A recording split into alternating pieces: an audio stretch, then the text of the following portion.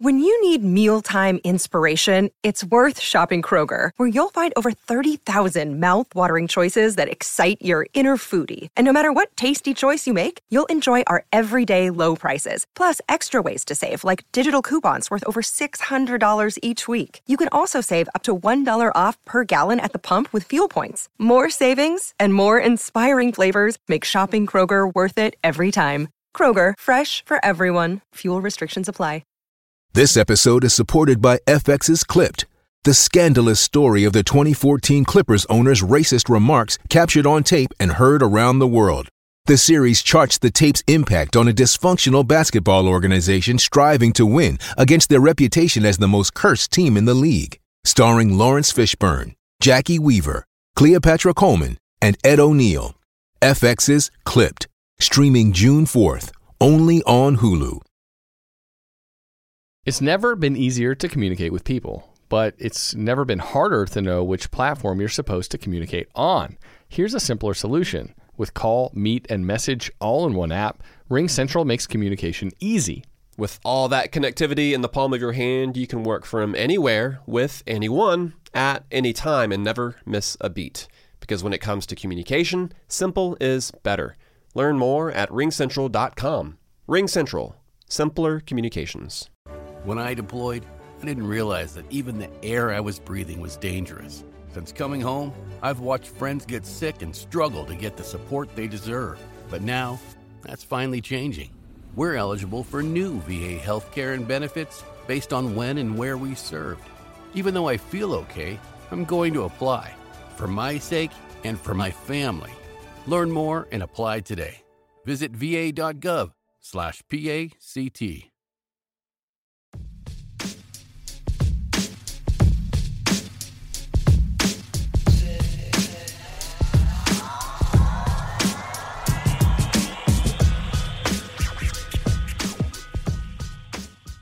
Welcome to MLB Daily, your one-stop shop for daily baseball content. I am LJ LaFura. Alongside me, I've got Brandon Karam, and we are a Belly Up Sports podcast. We are what they aren't. Brandon, how you doing? LJ, I'm doing just fine. Another very exciting day within the MLB. I'm excited to talk about the games that went down today. Is this National League wildcard race in particular is heating up, and it's just going to be an absolute battle. And I can't wait to just see the results of these games every day. I mean, that's what I look forward to. I mean, just seeing how these teams have battled back since the second half has started is amazing. But yeah, LJ, I'm doing good. Yeah, I'm ready to talk baseball. All right. Let's go ahead and start on in with the big story of the day, and that is that Milwaukee legend Ryan Braun has formally announced his retirement today. That's right. The longtime Brewers slugger announced his retirement as a player, thanking the Brewers fans and the organization. I believe they did a video announcement shared by the team. He didn't sign with a club last offseason, but he hadn't formally retired prior to today. He's 37 years old now. He was picked by the Brewers with the 5th pick back in 2005. And really, since he got drafted, was touted as one of the highest prospects. And then once he got into the league, proved that he was one of the best players for quite a few years there. Sure, he does have the little steroid, years in there, but for the start of his career, he was an absolutely great hitter. He remained a great hitter for the rest of his career, But those first few years he was an elite caliber player, putting up over 5 WAR almost every year. And look, this is one of the guys like a Yadi Molina, like an Adam Wainwright, where when you're with the franchise for that long and it's your only franchise, you automatically become a fan favorite. And like you said, LJ, a legend.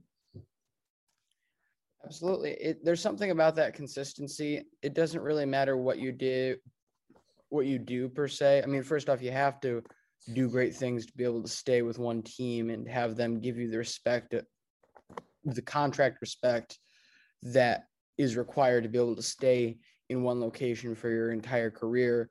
But you don't even have to do incredible things. This early career stretch was indeed incredible for Ryan Braun, but he doesn't even necessarily have to do that when you have the longevity of 14 years in one place to get the backing of the fans. The fans are going to come, they're going to rally around the guy that generations grow up watching. Like, reasonably, 14 years might be a bit of a stretch, but you can go through many phases of somebody's life, particularly if you start with that like 10-year-old that's starting to get into baseball for the first time. And this is right during his, say, let's call it his 2008 campaign, where he put up 4.6 WAR, or even go to 2011. All of a sudden, you move up 10 years. You're in 2020. You have very, very fond memories of this guy now that you're probably out of college, in the workforce, maybe starting to settle down and try to create a family. Like, a lot happens in 14 years. And the fact that you can say that you've had one guy around for all of that is huge. Oh, yeah. And it goes even further beyond that, I think, because you look at when the Brewers were created, and that was in 1969. Their first season was as the Seattle Pilots, and then they moved to Milwaukee in 1970. Ryan Braun is, according to Baseball Reference, the third best player in Milwaukee Brewers history, behind Paul Molitor and Robin Yount. Pretty good company to be up there with. Pretty good company. And you're right. I mean, the consistency, 14 years is absolutely a crazy amount of time. You know, I think of someone like Brett Gardner, who legitimately, since I started being able to comprehend and understand Yankee games, he's been there. And it's been 14 years that he's been on the team. And with the longevity, I believe he's top 20 all time for the Yankees in WAR, which you wouldn't think, or he's 22nd all time. I mean, you would think with all the great Yankees that he wouldn't even be close. But I think it's pretty clear to say. Actually, I may be completely forgetting some year, so I'm not meaning as this is Brett Gardner slander, but you could make an argument that he was never really ever a top 5 player for the Yankees, like or at least top 3 on the team at any direct point in time. They've had so many great players come through those doors throughout the years that, again, the longevity is what makes him stand out, not necessarily his play. Yeah, I mean, his 2010 season, he did have 7.4 WAR. So, I mean, weak stuff. I would say that he was at least top 2 or 3 on the team that year, probably behind Robbie Cano, because that's the year that Jeter got hurt. But, yeah, I mean, Ryan Braun, you know, I don't think that even if he didn't have that steroid suspension, he wouldn't make the Hall of Fame, especially with the way that I was about to ask that. Does he make the case? There's no case. If not a single player got in last year, Ryan Braun is not as good as Andrew Jones. Ryan Braun's not as good as Scott Rowland. He's not as good as Billy Wagner. He's not as good as Todd Helton. I mean, these are all guys that didn't even get into the Hall of Fame. I can't justify it. I don't even think he was as good as Dustin Pedroia. You don't want to be fun and at least give the guy a case, because if you take the PAD suspension and shove it in a box somewhere, we can agree that this is a 5-year. There's a 5-year stretch in here where Ryan Braun was one of the baddest men on the planet with a baseball bat. And that certainly says something. You look at the numbers compared, of course, to the averages for fielders, he's not entirely that far off. You look at the 7-year peak statistic between him and the average left fielder, it's only about 3 WAR off. So from a statistical standpoint, I think you can make the case, but the longevity with a lack of cumulative stats, as well as the other things surrounding him, are what pushes him out of the Hall of Fame conversation. He's a Hall of very, very good. I'll say that. Yeah. Not necessarily the fact that guys that are still on the ballot didn't get in last year, so he doesn't ever deserve to get in. It's the lack of, honestly, the fact that 14 years, only 350 home runs, which I was 14 years, not even 2,000 hits. Wow, he was close. Yeah, but you see, he started off as a contact hitter, and then he started selling out for power more late in his career. Gee, I wonder why.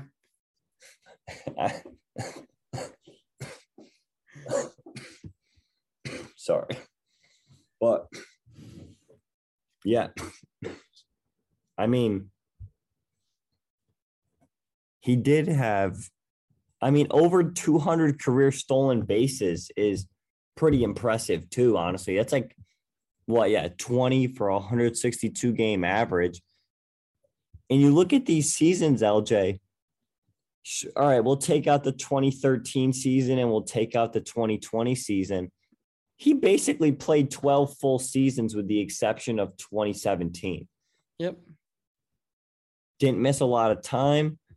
And even these years where he kind of stopped getting MVP votes and Silver Sluggers, he was still a pretty productive hitter. There was not one point in his career where you didn't mind having him in your lineup. It's never a bad thing to say that throughout my entire career, I was never below average. And no, not at all. Run consistently in that 750 above range in terms of his OPS. That is all you can necessarily ask for. The stolen bases, the way I look at it, it is impressive. It shows the skill, because particularly for some of these superstars, the stolen bases are a young man's game. Especially once they start hitting for power, they're more focused on staying healthy, being able to be out in the field, being able to perform at the plate. Stolen bases become an afterthought. That's why you usually start to see them go by the wayside after they turn 30. But he was still stealing bases at a very consistent level throughout his career, which again just shows an overall mastery of the sport rather than trying to be physically dominant about it. Yeah, that's a great point, especially for a guy who's a corner outfielder. You don't see a lot of corner outfielders stealing bases. So, look, he's going to be remembered very fondly by Brewers fans. And I think it's great that we get to celebrate his career. LJ, what do you think? Will the Brewers retire his number in the future? Yes or no? Easy. He deserves it. Yeah. Again, it's not like, and I'm not meaning disrespect towards the Brewers here, but it's not like you have to be hyper selective with the numbers you retire. Let's see whose number they have retired. They have retired Paul Molitor, number 4, Bud Selig, number 1, Robin Yount, number 19, Raleigh Fingers, number 34, Hank Aaron, number 44, and of course, Jackie Robinson. If they have Paul Molitor and Robin Yount on there, like I said, Ryan Braun's number 3, according to Baseball Reference, for their best all-time players, I'd have to assume that he's going to get his number retired. But yeah, what a career. It's an interesting position for them to be in. They'll really have, I think this is all right. Trying to figure out the best way to phrase this. The odds of his number getting retired will decrease every single year after he retires. The sooner they do it, the better. I mean, because I think you have a lot of potential in terms of number retirement here. I mean, of course, a couple of years ago, we would have said that about Christian Yelich. That's not really the same case right now. But he's got a lot of years left. So. He does have a lot of years left. He could turn this back around and turn it into a superstar again. But you look through just the starting rotation alone, Brandon Woodruff, Adrian Hauser, Corbin Burns. I don't mean to get ahead of myself. Freddie Peralta. I don't mean to get ahead of myself, but there's a lot of really, really, really good pitching on this team when you factor in the bullpen as well, that there's a chance that we could see a bunch of guys from this current group stay around for a while and potentially be in that kind of mode of we want to retire his number. I mean, realistically, let's play the hypothetical that Josh Hader continues his on the pace that he is on right now.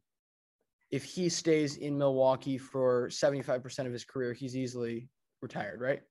Yeah, I mean, if they retire, he's on a Hall of Fame track. Yeah, I mean, well, how old is he? Because that does matter a lot, because Hall of Fame for relief pitchers is all about counting stats. He's 27. 20. All right, yeah. So, and he was wasn't he earlier this year? He was the fastest to 400 strikeouts or whatever. Yeah, not by age though, by games played. Yeah, but still, again, that's still. He's no Kimbrel coming in at like 22 or whatever, or 21. No, but he did come in at 23. The issue with him is he didn't really get fully stretched out to being able to go back-to-back days until he was 25. But with that being said, he is only 27 right now, and he is putting up records with a 15.3 strikeouts per nine. I can certainly see his stats this year are disgusting. They're just filthy this year. That 1.78 FIP is gross. Gross. He doesn't walk guys, and he just strikes out. 86 strikeouts in 50 innings, LJ. He is that good. And again, it's one thing to be able to put up a 1.42 ERA in a 60-game season. It's another to be able to do it over 50 innings yourself. So he looks amazing. He's probably going to end with a career high in games pitched too. So, yep. So we're looking at Hader, and then in a hypothetical scenario, if Milwaukee knows what they're doing and if these guys continue to pan out the way they look, you got to think at least one more of these guys on this current team, pitching wise, probably a Woodruff or a Burns, looks kind of poised to be in a situation where it could happen. Not necessarily Hall of Fame, but a retirement. So all of a sudden we're looking at what feels like the most star power that the Brewers have had in our lifetime. And that may be a hindrance towards them wanting to put Braun in. I really do think he should. If he's the third best, he was like their only guy for such a long time. Like you kind of have, like I know teams always reward those guys. Like when you're the lone, like John Means better get something done by the Orioles. If he's good the next 2 years when the Orioles are bad still, like Alex Cobb did, like Felix Hernandez, like so many guys. Other Orioles pitcher that they've blown through in this like 15-year rebuild? Dylan Bundy, Kevin Gausman, Jake Arrieta. Yeah. Yeah, it's just I just worry that they're going to get a little bit too big of a head and start to say, okay, we need to really be conservative with what numbers we retire. Let's go to only Hall of Famers, and that would be a mistake, I think, for this market. That would be a mistake not reading the room. Realistically, he'll probably be retired by next year. So I don't think my theory of decreasing is really going to have to be tested that much. LJ, we talk about what would happen if Adolis Garcia and Randy Arozarena were on the Cardinals. What if when the Astros traded for Josh Hader in 2013, they never traded him to the Brewers? Stop. No. Traded with Adrian Hauser, Brett Phillips, and Domingo Santana to the Brewers for Mike Fiers, Carlos Gomez, and cash. That was July 30th, 2015. So deadline day 2015. Was Fiers on the 2017 team? I forget. Yes. And he was probably the worst pitcher on that team. But still, that is an impact. Is the 5.22 ERA an impact over 150 innings? Did he get into a postseason game? Let's see. I hope not. If they had Charlie Morton and Dallas Keuchel and Lance McCullers, and I think Brad Peacock was there too, I hope he didn't get into a postseason game. No, he didn't. They literally left him off the roster. He still made an impact to that team, so that drastically. I mean, 150 innings is 150 innings. That's a lot. Yeah. Can you imagine if he hadn't led the league in hit by pitches? How drastically that could have changed Houston's season? That's the reason why he didn't pitch in the playoffs, because he hit 13 back. Look, yeah, that's an interesting case. I think overall, that trade created much more exciting teams purely because Hader would be too much of a luxury, a lot like the Dodgers have right now. Now, this might just be me, and there's no fair way to rebalance it out. They're fully within their rights to do this. But Hader being in Houston is very similar to the amount of spoils that the Dodgers have right now. And we see now, realistically, you have to admit, maybe not this year, but in years past, the Brewers wouldn't be nearly as exciting as they are or have been without Josh Hader. So you're taking a wrinkle away from the game by putting him on a team that's already loaded and it's already plenty of exciting. I would love to seriously think about what would happen if a bunch of these guys weren't on the Dodgers right now. Well, I've got a good one. Justin Turner was still a Met. What if Yordan Alvarez never got traded from the Dodgers in 2016? Imagine if instead of Albert Pujols, it was Yordan Alvarez as their backup first baseman.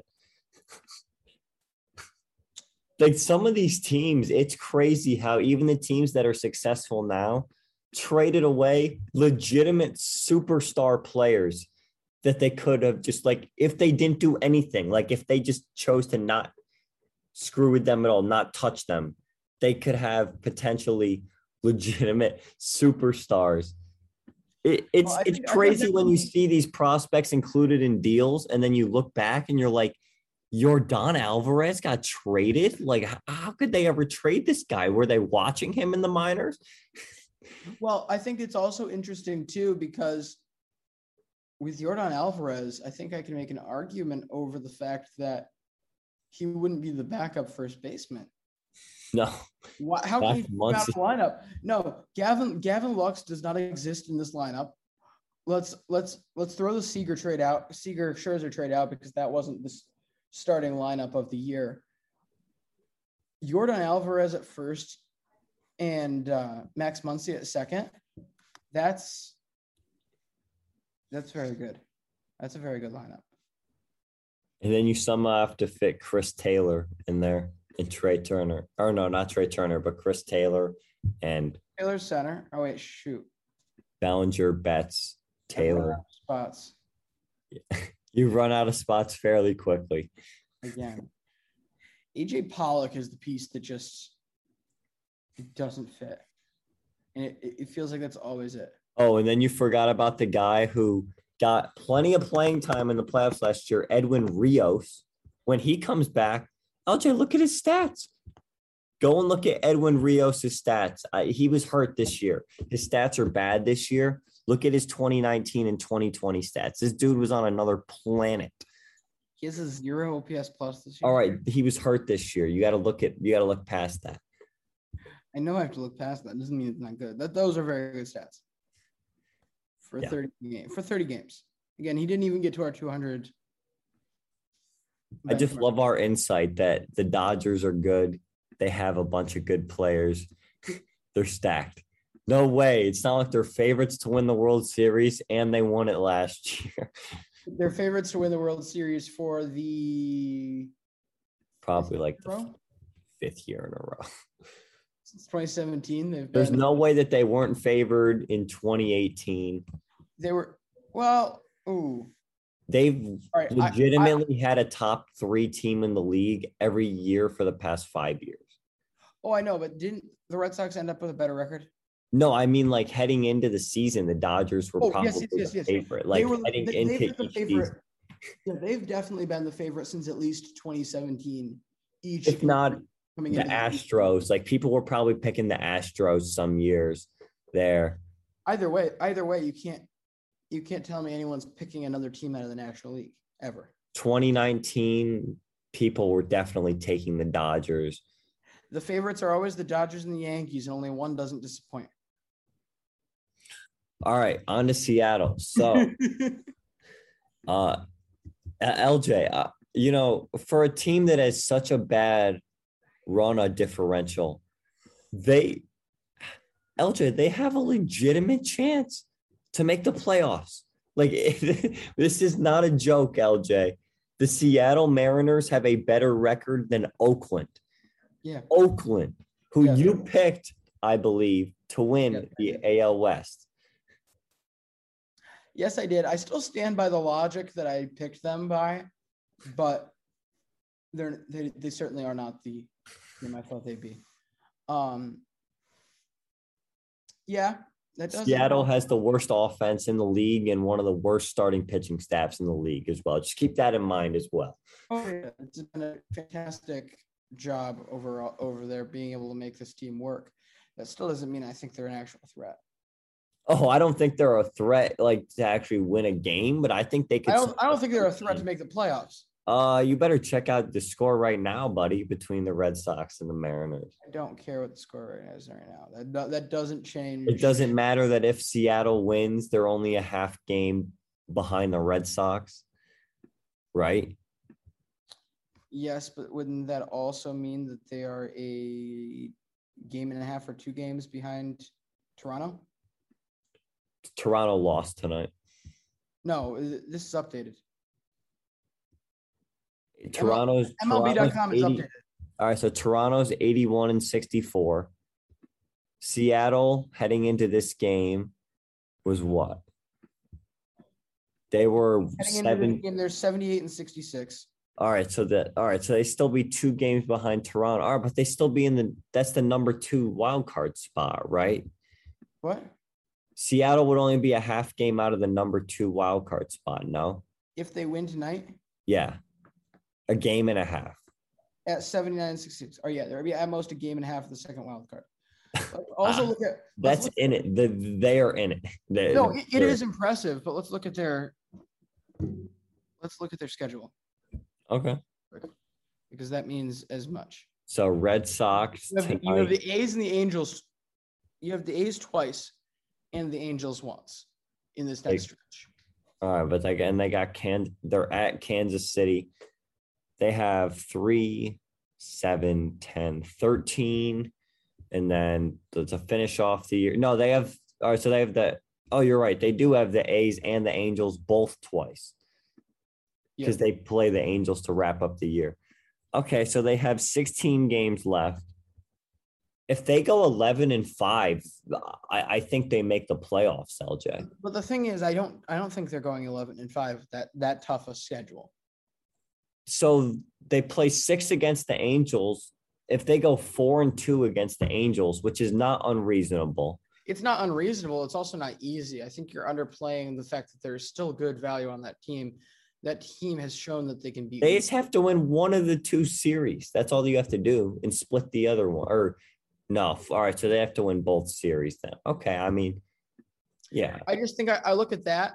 It's not hard to win 2 series. It's when it counts. And then I look at Toronto, who is easily the hottest team in the league right now. Mm-hmm. that has one more game with the Rays today. Today. Then they've got 2 with the Twins. And then they do have a Rays and a Yankees series before they have to play the Orioles. You then have the Boston Red Sox. If you're catching my drift, this is all about strength of schedule at this point, as far as I'm concerned. The Red Sox have the Orioles twice and the Mets. Mary redeemed a $50,000 cash prize playing Chumba Casino this year. I was only playing for fun, so winning this was a dream come true. Chumba Casino is America's #1 social casino experience. It's serious fun. With over 80 casino-style games to choose from, you too could win life-changing amounts of cash. Be like Mary. Log on to ChumbaCasino.com and give them a whirl. That's ChumbaCasino.com. No purchase necessary. Void where prohibited by law. 18 plus. Terms and conditions apply. See website for details. The voice in the preceding commercial was not the actual voice of a winner. It's wintertime. When temperatures go down, the likelihood goes up that your furnace and other appliances go down with them. So don't risk a costly replacement. Stay comfortable with coverage on the appliances you depend on most with the Service Guard Appliance Repair Program from Black Hills Energy. It's peace of mind in a plan. Visit blackhillsenergy.com/sign up to learn more. While also having the Yankees. The Orioles twice, the Mets, and the Nationals. The only tough matchup they have is the Yankees. Mets think that they're only a half game out. Like, they're playing like they're only a half game out of the wild card. They finally realized, like, they're about a month too late to actually start being good. But they were just like, we're just going to win a bunch of crazy games in September. I mean, except for tonight, which was, Elgin, I'm not sure how much you saw of the Cardinals-Mets game. Yadi Molina and Daniel Ponce de Leon got into a altercation in the dugout. Ponce de Leon came in, walked 3 batters in a row, threw a wild pitch that allowed the runners to advance. Manager immediately pulls him. Yadi goes back in the dugout. You can see him mouth like, dude, you got to throw your fastball for a strike. You have to throw it for a strike. Just kept saying that. Ponce de Leon gets in his face. They got to break it up. Nolan Arenado just turns around, sees what's going on in the dugout, and just chooses to walk up to the on-deck circle, clearly unfazed. But to pick a fight with Yadi, I mean, you got to have some balls to do that. I don't think it's necessarily balls as much as it is your head is too far into this game. Like, especially after you just walked 3 batters in a row. I think Yadi knows what he's talking about. You have to be in some form of blind rage to be able to go after Yadier Molina. Especially after you pitched back. But they won anyways. But yeah, no, as for Seattle, I mean, in the playoffs, I mean, do we like a top 3 of Yusei Kikuchi, Logan Gilbert, and then you just throw a bullpen game with a mix of Marco Gonzalez, Tyler Anderson, Chris Flexen, Diego Castillo, Sean Doolittle. They got Sean Doolittle? Yeah, they grabbed him. Oh, on waivers. Okay. They got Matt Andrees. Yep. So they're just, they are filling out this roster with just guys who used to be good on other teams. Justice Sheffield. Are you really having the audacity to say that Matt Andrees was good? All right, I didn't mean good. Just guys on other teams. Guys who had a jersey on other teams. Guys are that is capable of throwing over 7 miles an hour. LJ, you want to know who they got to bring back? L.J. Newsome. Yes, sir. He has had elbow inflammation since May 8th, so I hope it's not inflamed anymore. But yeah, I just pulled up the Yankees schedule too. And I think I can make a case that not only is Seattle the least talented team of the group, but they've got the hardest schedule. It's either them or Toronto, and Toronto is so hot that I don't think it will matter. So the Yankees, what? They got the Orioles now. Yankees have 2 more games against the Orioles. Blue then 3 Jays. against Cleveland, 3 against Texas before playing all 3 contenders in the American League East. Mm-hmm. That is a rough stretch. But actually, I changed my mind. That's probably the second hardest schedule. But I don't know. It just feels like Toronto's schedule isn't necessarily hard with two games against 2 series against Minnesota and a series against the Orioles. The Red Sox clearly have the easiest one of the group, especially when you consider they have another week till they play the Mets. So odds are by then the Mets will finally remember that they suck again and fall off. I'm not that concerned about them pulling out any crazy stunts. You never know. You never know. It is LOL Mets. But either way, you've got the Red Sox have 9 games against the Nationals and Orioles to end the year. What more can they ask for? So there isn't a good path for Seattle to ever get back in this. I'm out on Seattle. All right. Right. Send it to the bank. Well, let's jump over to the National League then. LJ, you specifically wanted to touch on this and I touched on it at the very top of the podcast. This NL race is just getting like every day it complicates itself threefold. I mean, the Pirates are playing spoiler all of a sudden and beating Cincinnati. Wade Miley on the mound for the Reds, and he has one of the worst starts of his season against a lineup that, holy God. I mean, LJ, they have one guy over an 800 OPS in their lineup. Wade, what's happening? People were picking you to win Cy Young at one point. Also, I wonder who those people are. Garrett Cole is still the favorite for AL Cy Young after tonight. No, that's from the odds I saw today. And I was like, how is Robbie Ray not the favorite? But then I realized, like, after what Garrett Cole did tonight. Oh yeah, but LJ, what are we thinking of this NL race? I mean, it's muy bueno to start with. It is. We should start with the fact that the Giants were the first team in the league to clinch a playoff spot after beating the Padres last night. Not a surprise. They've been the best team in the league since late April and have not let up, which is the biggest shocker of the year. LJ, I actually went back the other day. I was showing a friend how we made over-under predictions for every single team. I was looking at some of them, and we're going to do an episode where we go over those picks that we made. Some of these over-unders we made, or at least I made, could not be more wrong. One, for example, you'll like this. I took the over on the Twins. Oh, no. Oh, Brandon. So that was not a good one. But, yeah, San Francisco clinched the playoff spot. They've won 8 in a row. They're going to beat San Diego tonight, it looks like, more than likely. Or they did just win. Okay. And then behind them in the wild card, the Dodgers have the second spot pretty much locked up. And now, it's a 3-team race because we're going to count the Phillies out of it, right? Yeah. It's a 3-team race. The Cardinals have won 4 in a row. The Padres have lost 4 in a row, and the Reds have lost 3 in a row. And they're all within a half game of each other.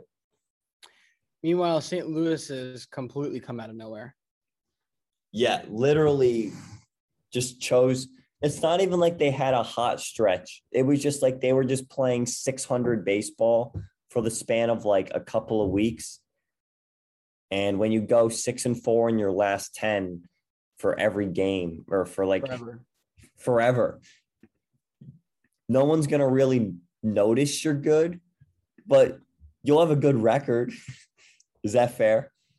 Yeah, talk about run differential. They're still under.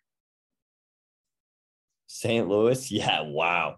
They're still a -12 right now. Partially, of course, that shows how poorly the beginning of the year And went. Seattle has 6 more wins than them and is -56. Yeah, I'm glad to see this team get some form of success.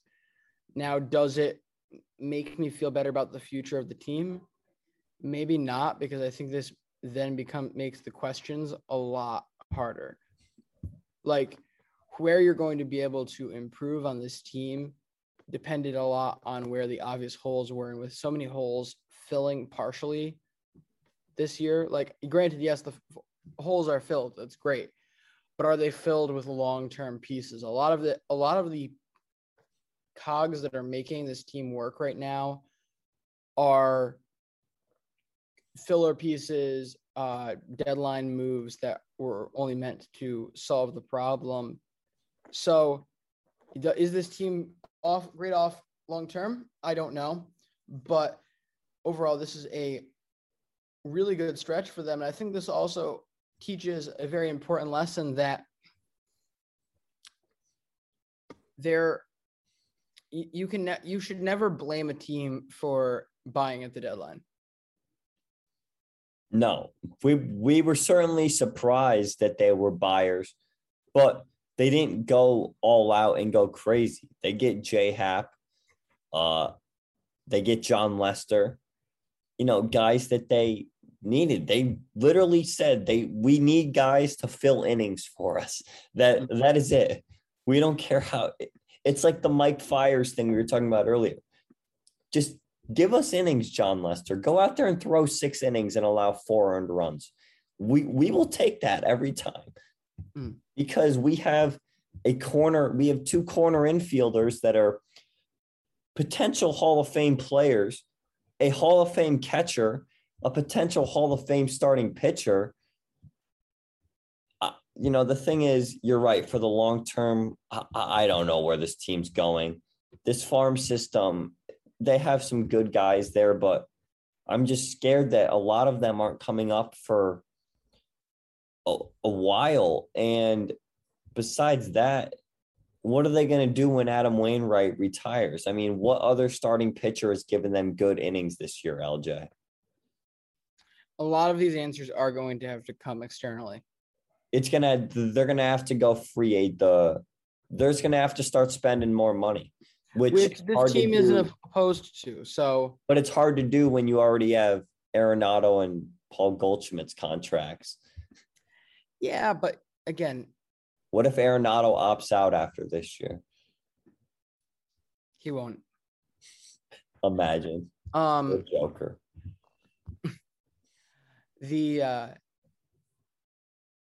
The St. Louis Cardinals are essentially the biggest little market in the sports world.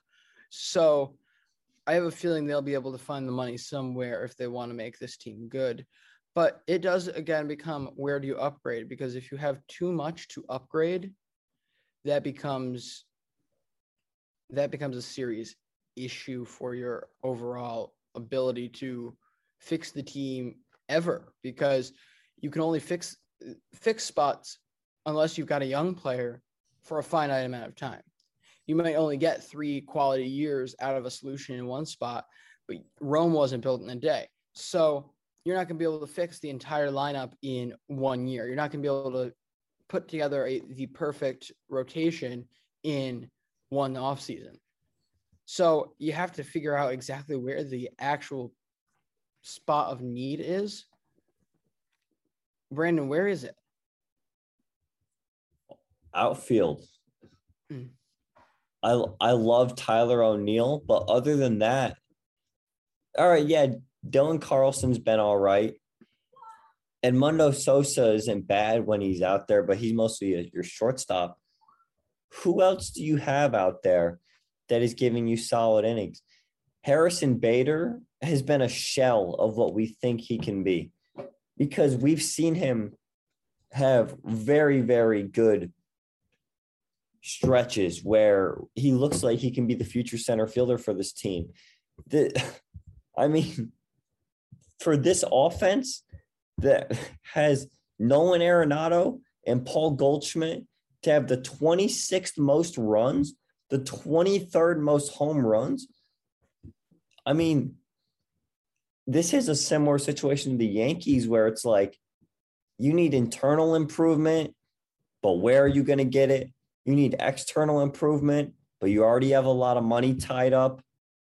But like you said, it's a big city, at least for baseball. They'll figure it out. But I mean, at the current moment, there's, at least for the future, there is not a lot to be bullish about. But LJ, to wrap up the show, do we want to do another Hall of Fame pick? I think we can do one here. Yeah, let's run through. Mary redeemed a $50,000 cash prize playing Chumba Casino this year. I was only playing for fun, so winning this was a dream come true. Chumba Casino is America's #1 social casino experience. It's serious fun. With over 80 casino-style games to choose from, you too could win life-changing amounts of cash. Be like Mary. Log on to ChumbaCasino.com and give them a whirl. That's ChumbaCasino.com. No purchase necessary. Void or prohibited by law. 18+. Terms and conditions apply. See website for details. The voice in the preceding commercial was not the actual voice of a winner. All right. We have the Toronto Blue Jays. Now, remember our MLB Daily Hall of Fame. We pick a player from all 30 teams as a nominee.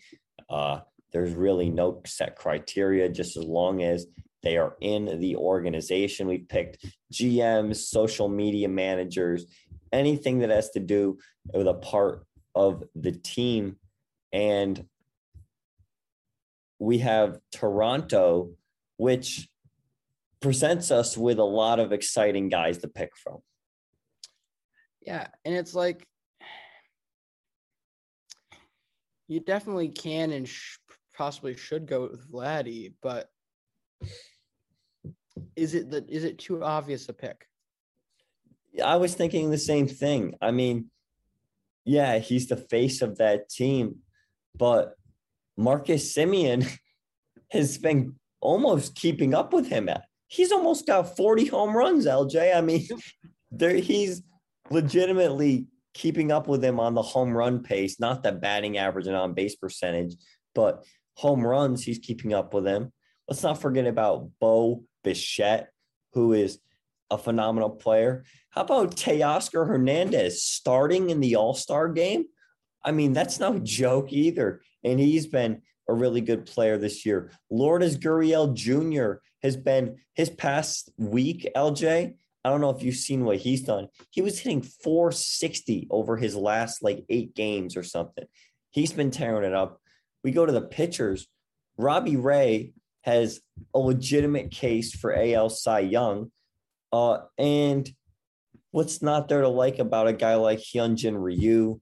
Jose Barrios finally gets out of Minnesota and has thrived with the Blue Jays so far. And all these guys are fairly young. I mean, every guy I mentioned except for Robbie Ray is less than 30 years old, and Robbie Ray is exactly 30. So, there's just so many different guys to pick from, but Vladdy is for sure the top choice. And I don't think that, while it's obvious, I don't think I would feel bad picking him either whatsoever. We already have quite a bit of representation from superstars, and that's what it's about. I mean, Hall of Fame usually indicates great success at whatever you're doing. Safe to say he's had great success.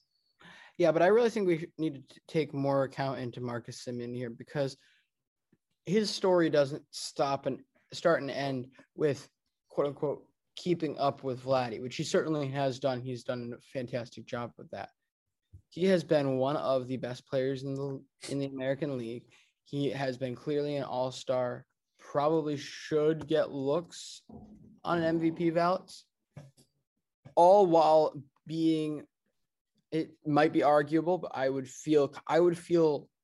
not feel icky about saying best defensive second baseman in the American League this year. Statistically, I can look to guys like an outs above average thing. Is that like an outs above average? I checked outs above average. He's not towards the top of that, but Brandon, you think about it. Can you remember a week in which he has had necessarily a down week defensively, where his fielding hasn't been up to snuff? It has been so incredibly reliable, so incredibly 73rd percentile outs above average. I mean, it's pretty solid. He ranks among American League second basemen. He ranks 4th, but that's the difference of 1 out above average. So do with that what you will. I just feel like there is a lot there on the metrics, but then also from the personal side of taking his offseason into account. This is a guy who had to bet on himself this year, comes to Toronto, and not only plays great there, but betting on yourself like that, that's a big sacrifice. But he chose to do it here because he saw something that we're kind of seeing actually play all the way to fruition right now with this Toronto Blue Jays team. He was so set on this team. He believed enough in this core group that he was willing to move from a shortstop to second base for the year to play on this team to get his chance at the payday next year, because he was totally fine letting the young guys get the reps on the left side of the infield. He came in, he filled his role great, far better than the team anticipated, and it's paying dividends for both sides. It certainly is. He's going to get a huge contract this offseason. We talked about this on yesterday's show, but I mean, 2019, he finished 3rd in AL MVP voting. He's probably going to finish in the top. I think he's going to finish 3rd again. I mean, as of right now, my vote, and this is a little insight to our awards show when we get there, but as of right now, I'd go Ohtani, Vladdy, Semien as my top 3 in the American League. That would give him 2 top 3 MVP finishes in the last 3 years, which I believe only in recent history, Jose Ramirez did it. I think he got 3 out of 4 in the top 3. Trout, I think, I mean, of course, Trout got there. Trying to think, did a guy like Betts ever get 2 out of 3 top 3s? Yeah, okay. So, it's pretty good company. And when it's Marcus Semien, we usually aren't including his name in those talks. But is it time that we crown this guy as an elite player? And I know you look at his past hitting numbers and it's not good, but the value that he brings to your team just seems like it's tremendous compared to most players. And somehow he doesn't put up the godly hitting numbers, but still brings a tremendous value. Look, I certainly think he brings a ton of value. I think he's an amazing player. I think he probably should be our Hall of Fame pick. I agree. But I think the term of the superstar, crowning him in that light of the Bettses, of the super ridiculous high value guys, it's thrown around a little too much, because there are lots of guys who can do that for 3-4 years. There's another thing to be able to do it for 7, 8, 12 years. Yeah, no, that's true. That's a lot of what we've seen with Tony Rendon. Tony. One of the biggest disappointments of this last year, maybe even you could say even the year before last, Tony, is the fact that he had that great year. He had another solid year last year and solid years before that. And all of a sudden, he's not repeating. And if he doesn't keep repeating, everybody's going to say he's necessarily a bust. I'm not sure that's the case. I think that's more a fact of him getting put into too high a caliber, him being held to too high a standard, rather than him not performing up to what he's capable. I agree. That's Tony. But Tony also did have a stretch there, LJ, where you could argue he was one of those. Yeah, like it wasn't 7 years, but he had a 5-year stretch where he was a guy. And by I don't know, I think everyone knows what I mean by a guy. I mean, he was a guy. He was for 6 years. All right, I'm like kind of skipping the 2015 season. Like 2014 and then 2016 through 2019, he was a guy. Oh, you see, I would call if we're a big sample. If we are going to, I guess what I would consider him 2017 through 2020 was his peak, was the part of his career where he was among the best. That's not enough to necessarily call a guy a superstar. Because before that, all right, great. Here's the question. How many players do we label superstar? Because I can think of about 10 that I would be fine labeling that. So are the top 10 players in the league superstars? Are the top 15? Like, where does it go? Because, wait, do you want to do a little game here where I fire off a few names and we see how we do it? Because we have a little bit of time. Yes, but first, before you say that, before we do a couple of those, I do want to say I'm not sure exactly what the name of that is, what the answer to that is. All I know is it's too many. Fair. All right, so I'll stick with just position players, at least to start. All right, let's get the obvious ones out of the way.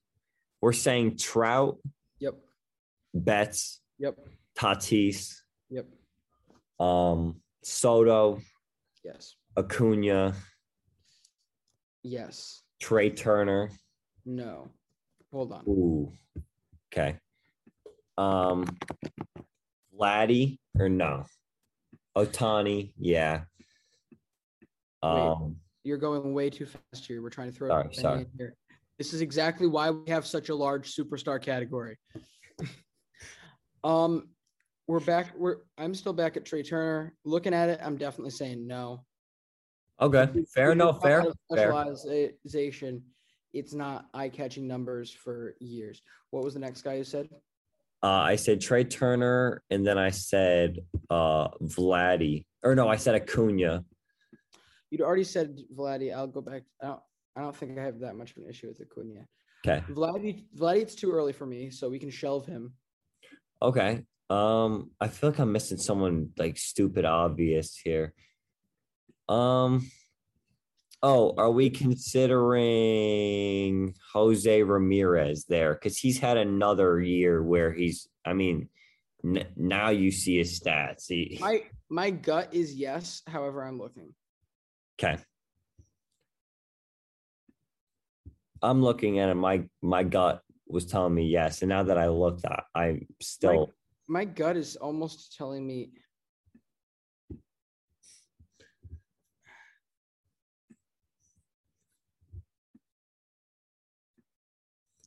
Yes. All right, I got Bryce Harper. Cringe on Jose Ramirez, and it's mainly because it's a matter of like if he were to go into if his next season is a clunker, I'm not sure you call him a superstar. Fair. No, that's fair. How about Bryce Harper? Yeah, right. Yes. Okay. Now, some of it is too. All right, so that was how many hitters, though? We haven't even, not even 10. LJ, you're not going to believe who's number one when you look up the past 3 calendar years. Who do you think is number one in WAR? I don't know. Marcus Semien. 15.2. The next closest is Betts with 14.6. Xander Bogaerts, 14. Oh, yeah, Xander Bogaerts. Yeah, I'll throw him on there. That makes Marcus Semien. Yeah. We're in agreement? Great. All right. Well, I believe that is just about all the time we have for today's show. Quick update before we go. Wide open. I may not be on if they tomorrow if they blow this. Yes, the Red Sox are indeed up 7-2. Your mic cut out a little bit, but yes, if the Red Sox do not end up holding on to this lead, I will take tomorrow's show. I'll say that right now. So, LJ, I will give you the day off if the Red Sox lose, because it's 1:30 in the morning, and I know that you're going to watch it right when I end this. So, yeah. But thank you all for listening. Check us out, Instagram, Twitter, TikTok at MLB Daily Pod. And we'll see you tomorrow. See you mañana. Mary redeemed a $50,000 cash prize playing Chumba Casino this year. I was only playing for fun, so winning this was a dream come true. Chumba Casino is America's #1 social casino experience. It's serious fun. With over 80 casino-style games to choose from, you too could win life-changing amounts of cash. Be like Mary. Log on to ChumbaCasino.com and give them a whirl. That's ChumbaCasino.com. No purchase necessary. Void where prohibited by law. 18+. Terms and conditions apply. See website for details. The voice in the preceding commercial was not the actual voice of a winner. Hi, I'm Maria. And I'm Mike. And we're Team Ready. Black Hills Energy knows your home is where your heart is, so they want you to be ready. It's all about keeping you safe, prepared, and making your home as energy efficient as possible. Everything from how to weatherize your home to how to stay safe during extreme weather. Be ready for anything. Go to blackhillsenergy.com/teamready.